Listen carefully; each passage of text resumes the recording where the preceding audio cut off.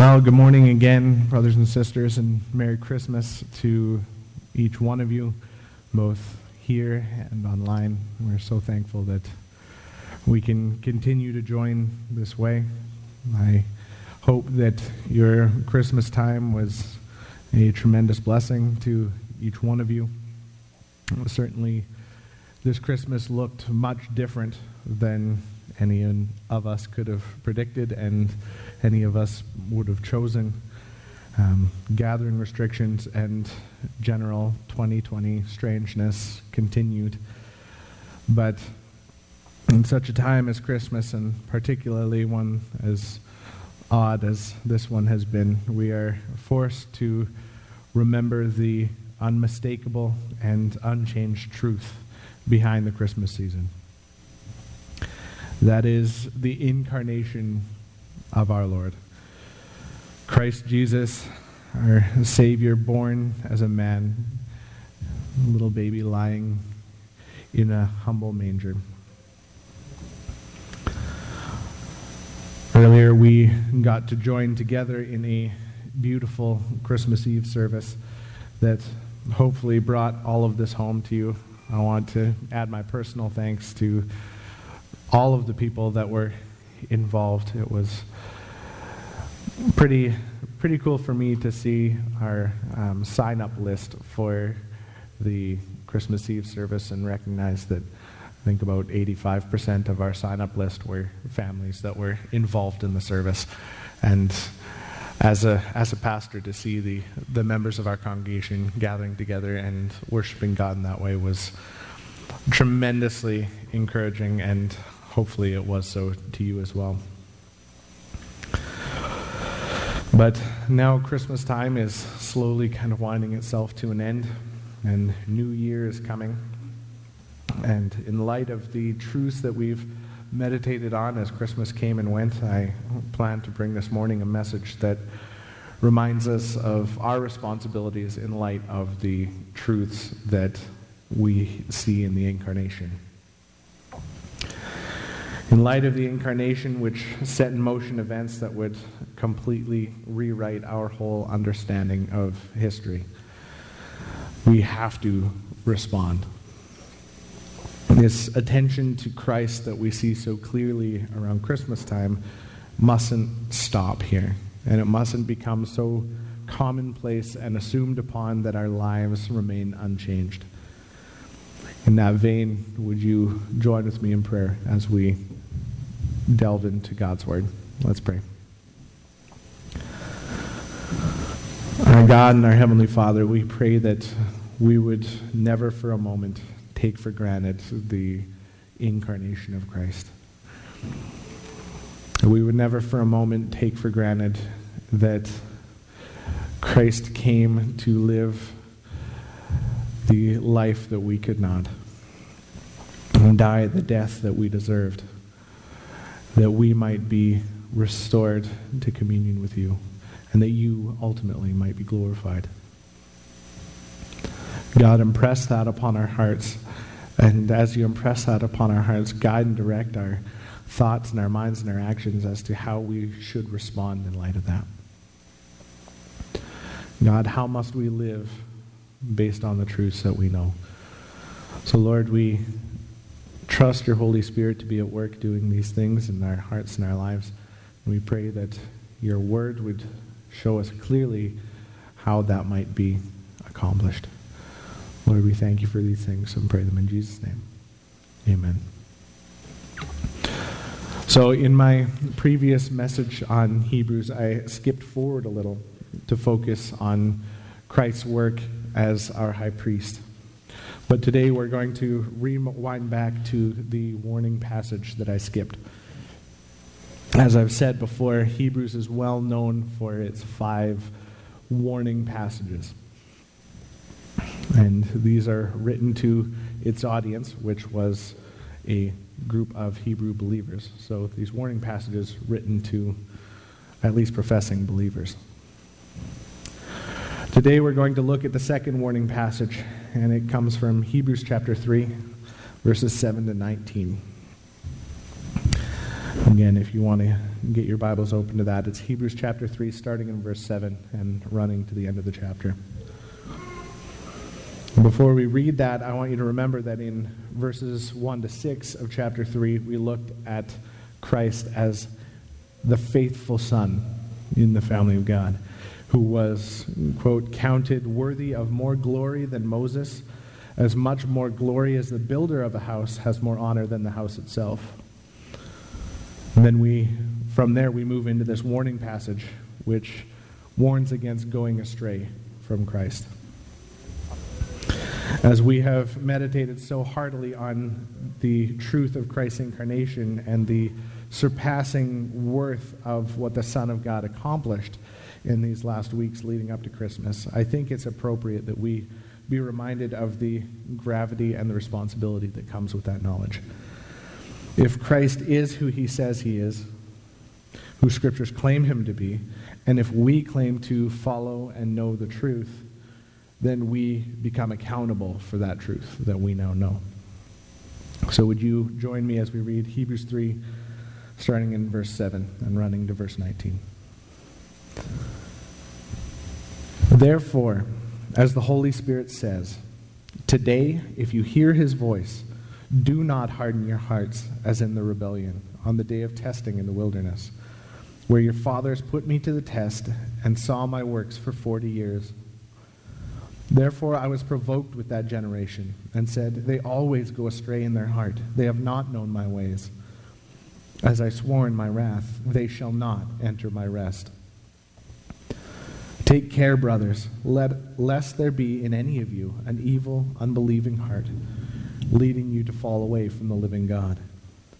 But exhort one another every day, as long as it is called today, that none of you may be hardened by the deceitfulness of sin. For we have come to share in Christ, if indeed we hold our original confidence firm to the end. As it is said, today if you hear his voice, do not harden your hearts as in the rebellion. For who were those who heard and yet rebelled? Was it not all those who left Egypt led by Moses? And with whom was he provoked for 40 years? Was it not with those who sinned, whose bodies fell in the wilderness? And to whom did he swear that they would not enter his rest, but to those who were disobedient? So we see that they were unable to enter because of unbelief. This is God's word. Recognize again that our passage starts with therefore. Each statement throughout the last little while has been building off of the last. Today from verse 6, Christ faithful over God's house as a son, and we are his house if indeed we hold fast our confidence and our boasting in our hope. Therefore, as the Holy Spirit says, do not harden your hearts. Today's message builds off of the faithfulness of Christ and our membership in his household as believers. But the authenticity of our membership in his household is dependent on our perseverance in the faith. I want to recognize right off the bat how tremendously uncomfortable things tend to get as soon as you start to question the validity of a person's salvation. Is that person genuinely saved? And immediately we kind of get this this squeeze in ourselves that goes, okay, walk lightly here. And rightly so, for it is a fearful thing. But at the same time, it isn't something that the Bible really ever shies away from. Regularly, the writers of Scripture write these kind of if-then benchmark type statements regarding a person's salvation. Romans 11:22 says, note then the kindness and severity of God. Severity towards those who have fallen, but God's kindness to you, provided you continue in his kindness. Otherwise, you too will be cut off. 1 Corinthians 15:1 and 2. Now I would remind you, brothers, of the gospel I preached to you, which you received, in which you stand, and by which you are being saved, if you hold fast the word I preached to you, unless you believed in vain. One more to the church in Thyatira in Revelations 2:25 and 26. The Son of Man says, hold fast what you have until I come. The one who conquers and who keeps my works until the end, to him will I give authority over the nations. The Christian faith lived truly demands action. If indeed we hold fast our confidence and our boasting in our hope, then we are his house. This means we as believers must keep meticulous watch over our lives. And it is to this effect that our writer exhorts his audience in our passage today. Therefore, as the Holy Spirit says, today if you hear his voice, do not harden your hearts as in the rebellion on the day of testing in the wilderness, where your fathers put me to the test and saw my works for 40 years. Therefore I was provoked with that generation and said, they always go astray in their heart, they have not known my ways. As I swore in my wrath, they shall not enter my rest.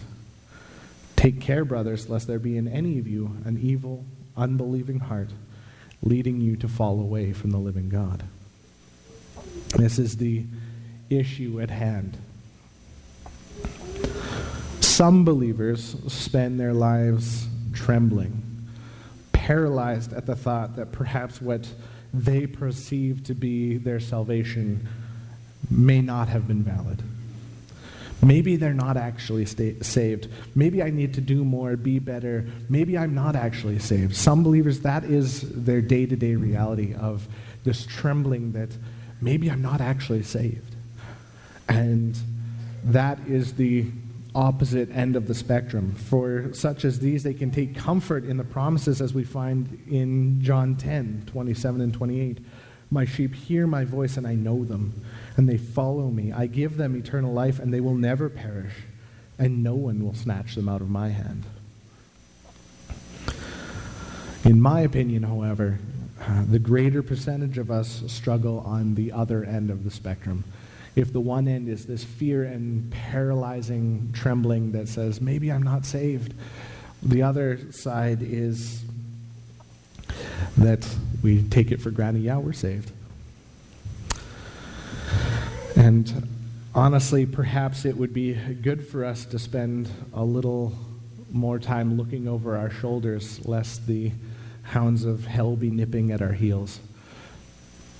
The Prince of Preachers, Charles Spurgeon, is quoted as saying, "True religion is not a thing that can be acquired by carelessness or neglect. One may go to hell heedlessly, but one cannot so go to heaven."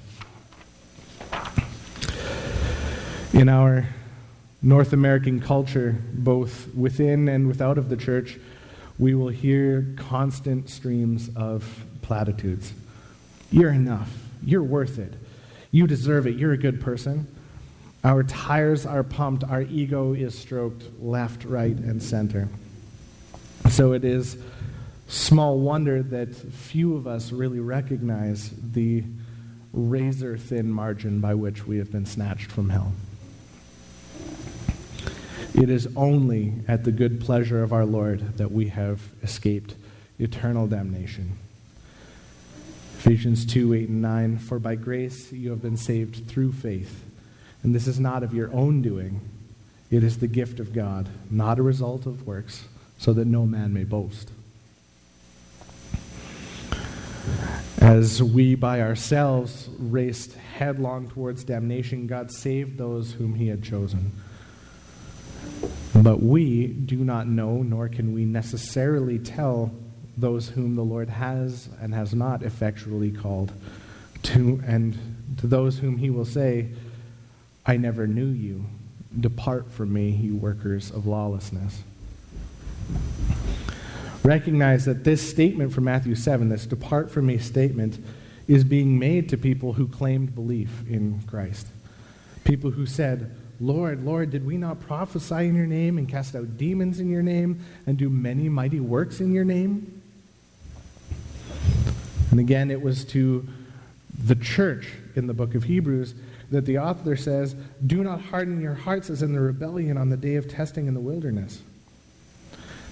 And it was to God's own people, his people of Israel, who to a one died in the wilderness for their lack of faith in the promises of God.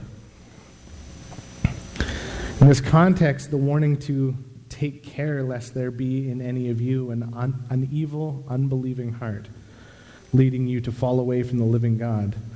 That's not being shouted outwards at an unbelieving world, as much as it needs to be. Our world needs to be warned against having an evil, unbelieving heart. But in these passages, it's not being shouted outwards. It's being shouted inwards at believers at the church, or professing believers anyways. So, to that effect, I warn you with the same words. As we enter a new year, do not become complacent about your faith, but, quote, take care. This taking care is not a passive state. I don't know about you, but as a parent, I cannot passively take care of my children. My children remind me pretty quickly when I start passively taking care of them. They want you to actively take care of them. I sat and played a little board game with Liana, and as soon as I started to tune out of the game that we were playing, she reminded me very quickly, no, pay attention, we're playing a game here. We cannot passively take care of our own children, and we cannot passively take care of our own souls. And if you find that you are not working on the condition of your soul, then your soul is likely, at the very best, stagnating, and more than likely, deteriorating. 1 Peter 5:8 warns us, "Be sober-minded, be watchful. Your adversary, the devil, prowls around like a roaring lion, seeking someone to devour." Our adversary is not stagnant. He is constantly at work, and so must we be. All of these warnings can seem intimidating, and that is a good thing. We should live with a holy sense of fear that motivates us. But if we let that grow too much, it can become disheartening and paralyzing. Thankfully, you can listen to verse 13 of Hebrews 3. "But exhort one another every day, as long as it is called today, that none of you may be hardened by the deceitfulness of sin." Brothers and sisters, we are not called to keep a lone watch in our campaign to care for our souls. That is why we must gather with fellow believers for the good of our souls. As much as I have greatly enjoyed getting together with my brothers and sisters from here at the church, pre-COVID of course, for a movie or for worship or to go hunting or sitting in an ice fishing shack, whatever it might be, as we do those things, the normal life, mundane things, the things that we enjoy, we should be regularly seeking to add things of intrinsic, eternal value to those gatherings. Not saying that there's not eternal value to just spending time together, but there are things that are clearly and obviously of eternal value. Even now, when our gatherings are restricted, even in our video calls and phone calls and Zoom meetings and text messages and the like, we should be using those times to check on the caring condition of one another's souls. I will never forget when Sherry enlisted me to help one of her friends move some furniture. I knew this friend, but we weren't particularly close at the time. But we were both believers, and at one point during the process, this friend just asked me, "So what's God been teaching you lately?" A totally innocent question, no ulterior motives. But that question has affected me to this day. For some reason, that question struck like lightning from a clear blue sky to me then and even now.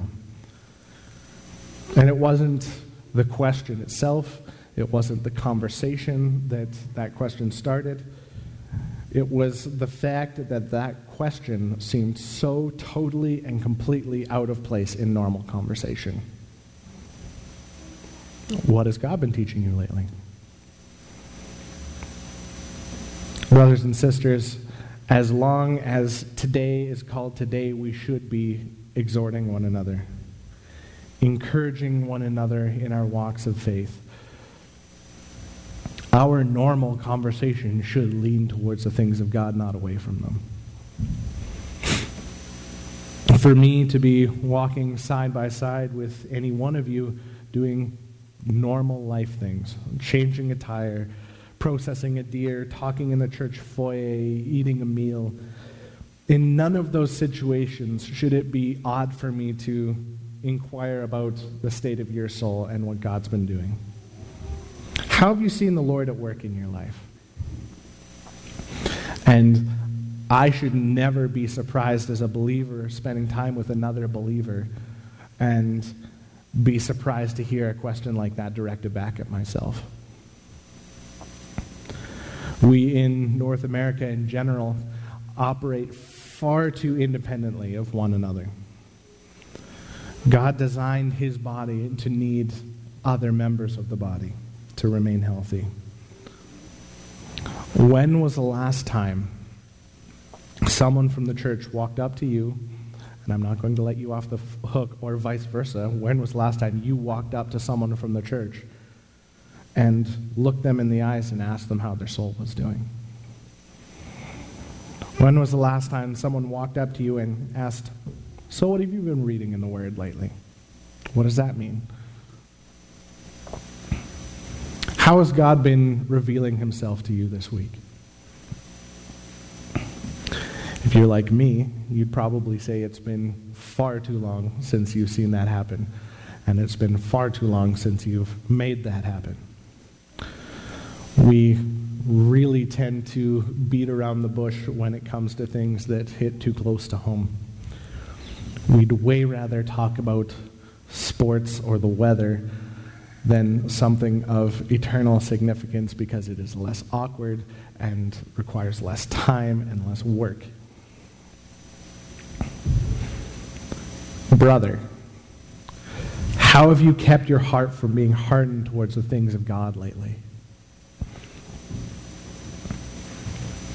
Sister, how have you been taking care lest there be in you an evil, unbelieving heart? Could we all learn to regularly ask these questions of one another if we truly care for each other as we claim to do? And great place to start for us married folk is in our marriage relationships. We should be having those kind of conversations with our spouses regularly, but it shouldn't stop there. We are one body, one family, the church, and we should be willing to walk up to a brother or a sister and care enough about them to know what God is doing in their lives.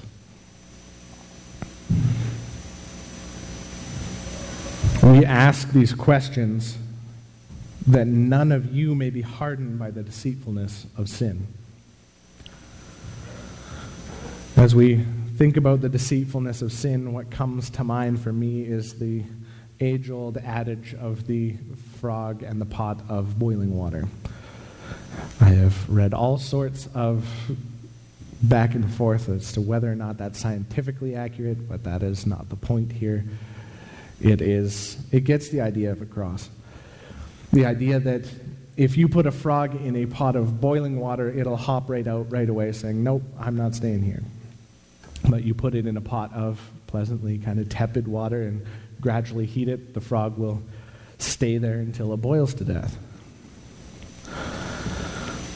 Brothers and sisters, praise God that you have spent time here in a church where sin is called sin, where The things of God are approved of and practiced and taught, and the things of the world are regularly spoken out against. That is a tremendous blessing. You have been taught rightly to avoid sin and all its forms, but the problem with sin is that it usually isn't like the boiling water, where things have obviously gone wrong. More often than not, it's like the gradual increase in temperature where our hearts are slowly hardened.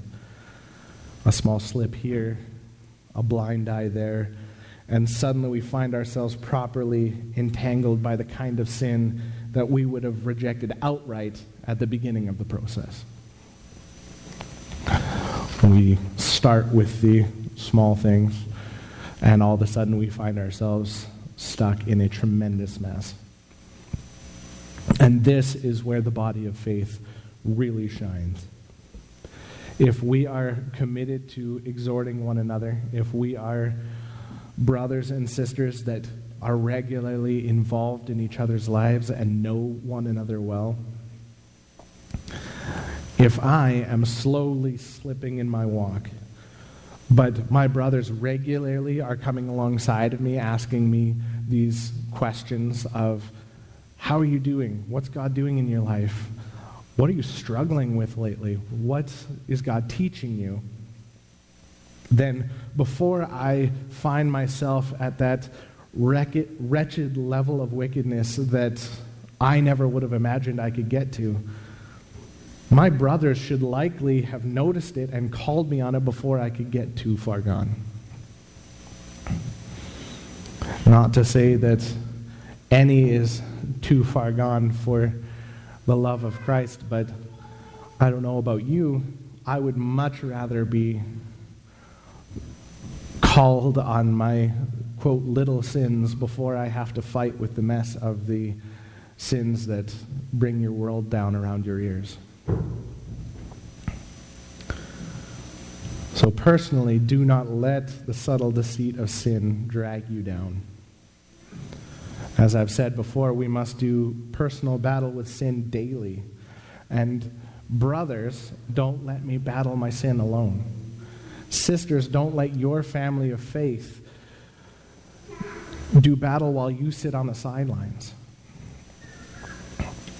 We fight the good fight together as a family. One caring for another, one bearing the other's burdens, that we might arrive at the finish line of our lives having persevered in the faith. All of us a little bit more tired for having to carry one another's burdens, but arriving together nonetheless. Romans 8, starting in verse 12, says, "So then, brothers and sisters, we are debtors, not to the flesh, to live according to the flesh. For you live according to the flesh, you will die. But if by the Spirit you put to death the deeds of the body, you will live. For all who are led by the Spirit of God are sons of God. For you did not receive the spirit of slavery to fall back into fear, but you have received the spirit of adoption as sons, by whom we cry, Abba, Father.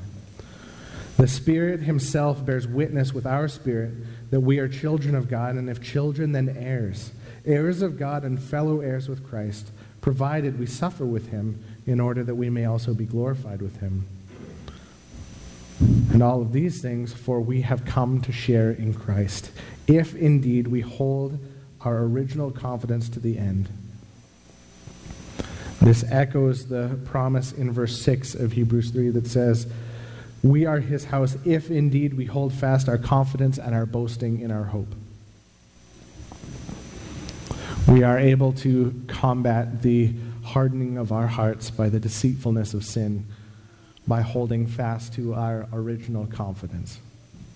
This is that confidence that convinced us to commit our souls to the Lord in the first place.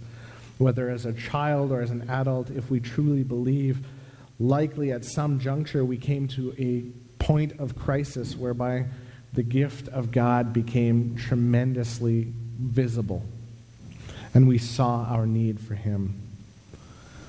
This was where the Almighty God drew us from death to life, where he adopted us into his household as adopted sons and daughters of God.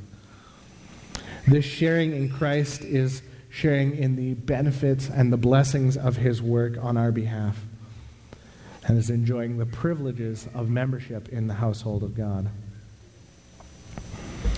And I don't know about you, but honestly, looking back at 2020, it hasn't always or even often felt like I was sharing in Christ.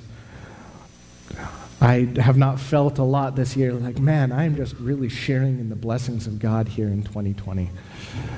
2020 has been a tremendously difficult year for all of us, and we can thank God with our whole heart that it doesn't end in 2020. It doesn't end in our lifespan. What we experience in our lifespan is not the blessings of God. It is just the subtle foretaste of what is coming. We get a foretaste of the true blessings that come with sharing in Christ in a day yet to come. And this is emphasized by the author of our passage in his account of the disobedience of the people of Israel.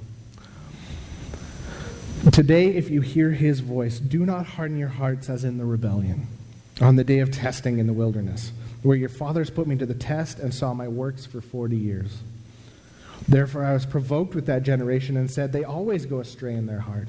They have not known my ways. As I swore in my wrath, they shall not enter my rest.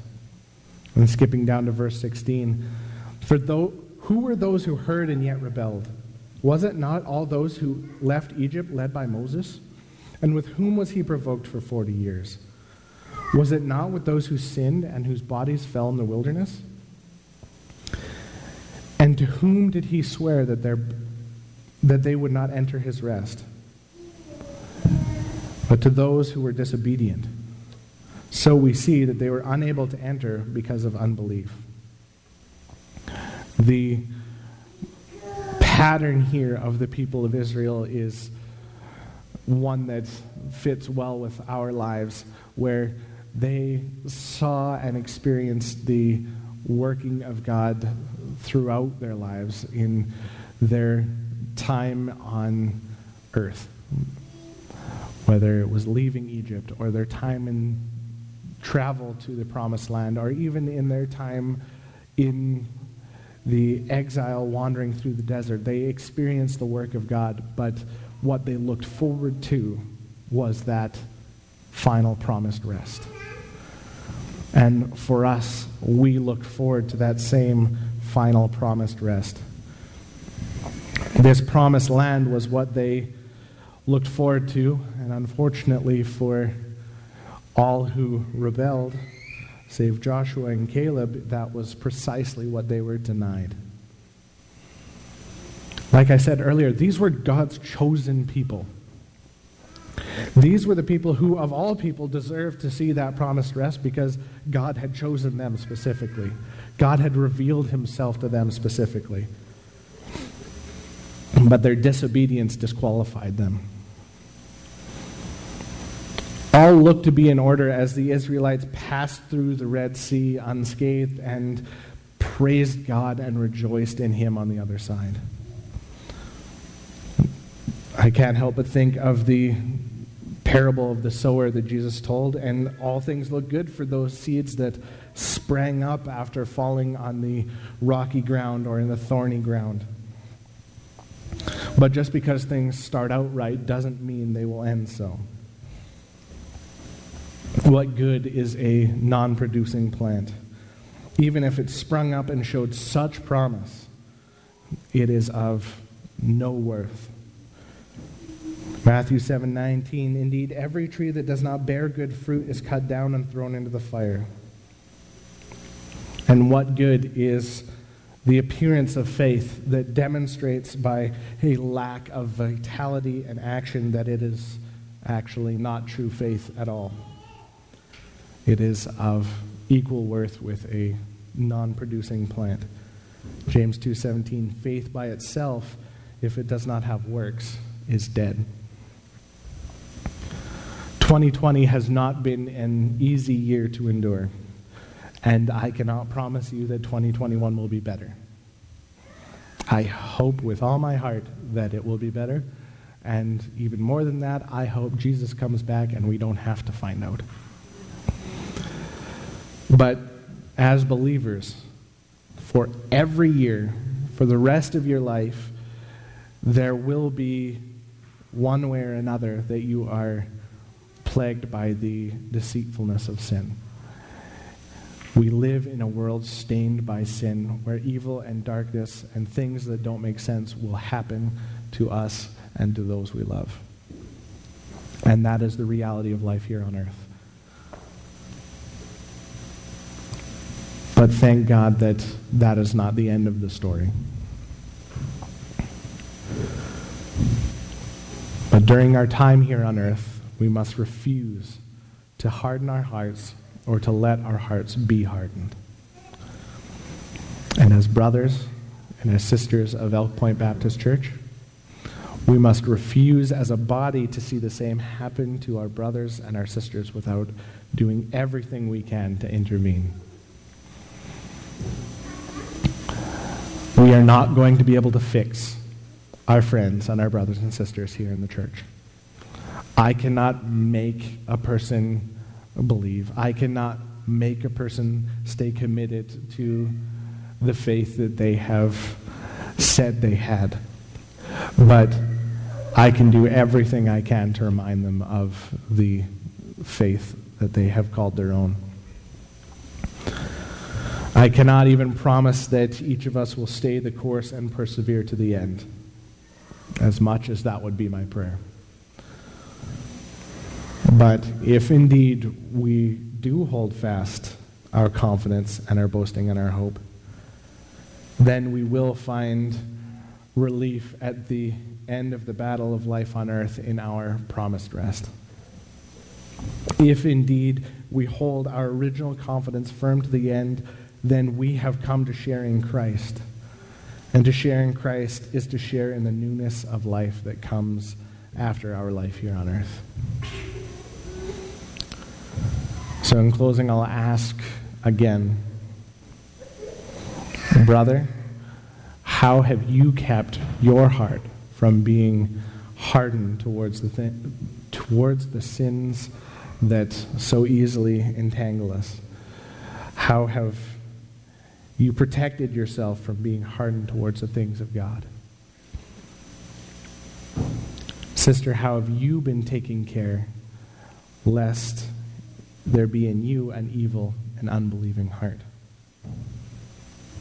And brothers and sisters, I ask, would you commit to exhorting one another every day, as long as it's called today, that none of you may be hardened by the deceitfulness of sin? Would you pray with me as we close? Our God and our Heavenly Father, we thank you that you reveal yourself to us through your works and through your word and through your church. Lord, we are left without excuse. If we have paid attention, there is a myriad of reasons to know and to believe in you. And Lord, we pray that whatever the reason may be that strikes us, that you would remind us of the reason that we have believed in you. That you would bring back to mind that vital, childlike faith that came when we first believed in you. That our hearts would not be hardened by the deceitfulness of sin, but that we might rest and rely upon you and the work of your Holy Spirit to bind us to your word and to bind us to one another. Lord, that as brothers and sisters of Elk Point Baptist Church, that none of us would be able to say that we were able to slip away without having a brother or sister check in on us. That we would not pass it off as a pastor's job or an elder's job or a deacon's job or someone more spiritual than me. But that each one of us would be committed to caring for our brothers and sisters, because we call them brothers and sisters. And if we truly believe that those whom you have gathered together as a church are our brothers and sisters, then we should care for them as family. And to care for them as family is to keep an eye out for them, watch that they are keeping safe, and to exhort and encourage them if we see something amiss in their lives.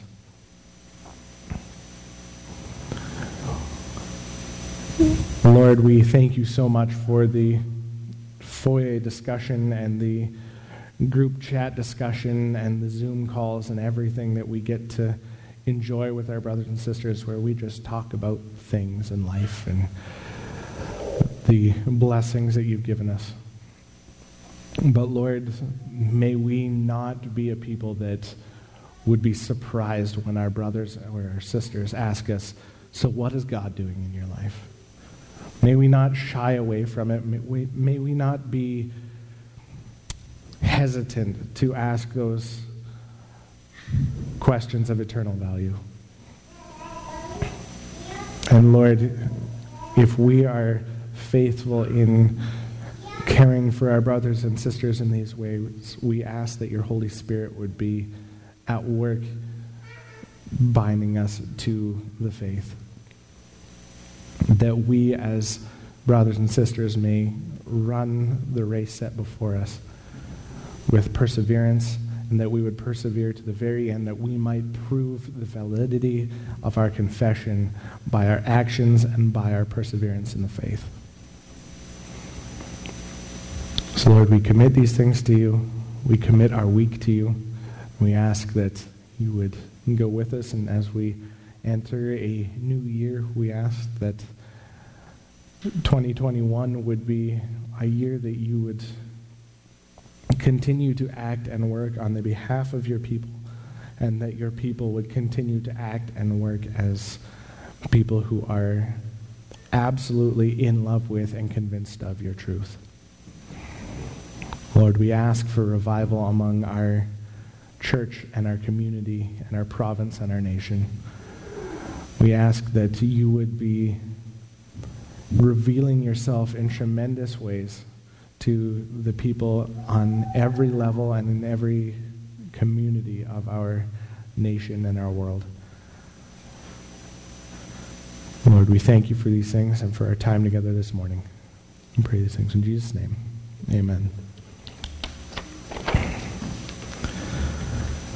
Now may the God of peace, who brought again from the dead our Lord Jesus, the great shepherd of the sheep, by the blood of the eternal covenant, equip you with everything good, that you may do his will, working in us that which is pleasing in his sight, through Jesus Christ, to whom be the glory forever and ever. Amen.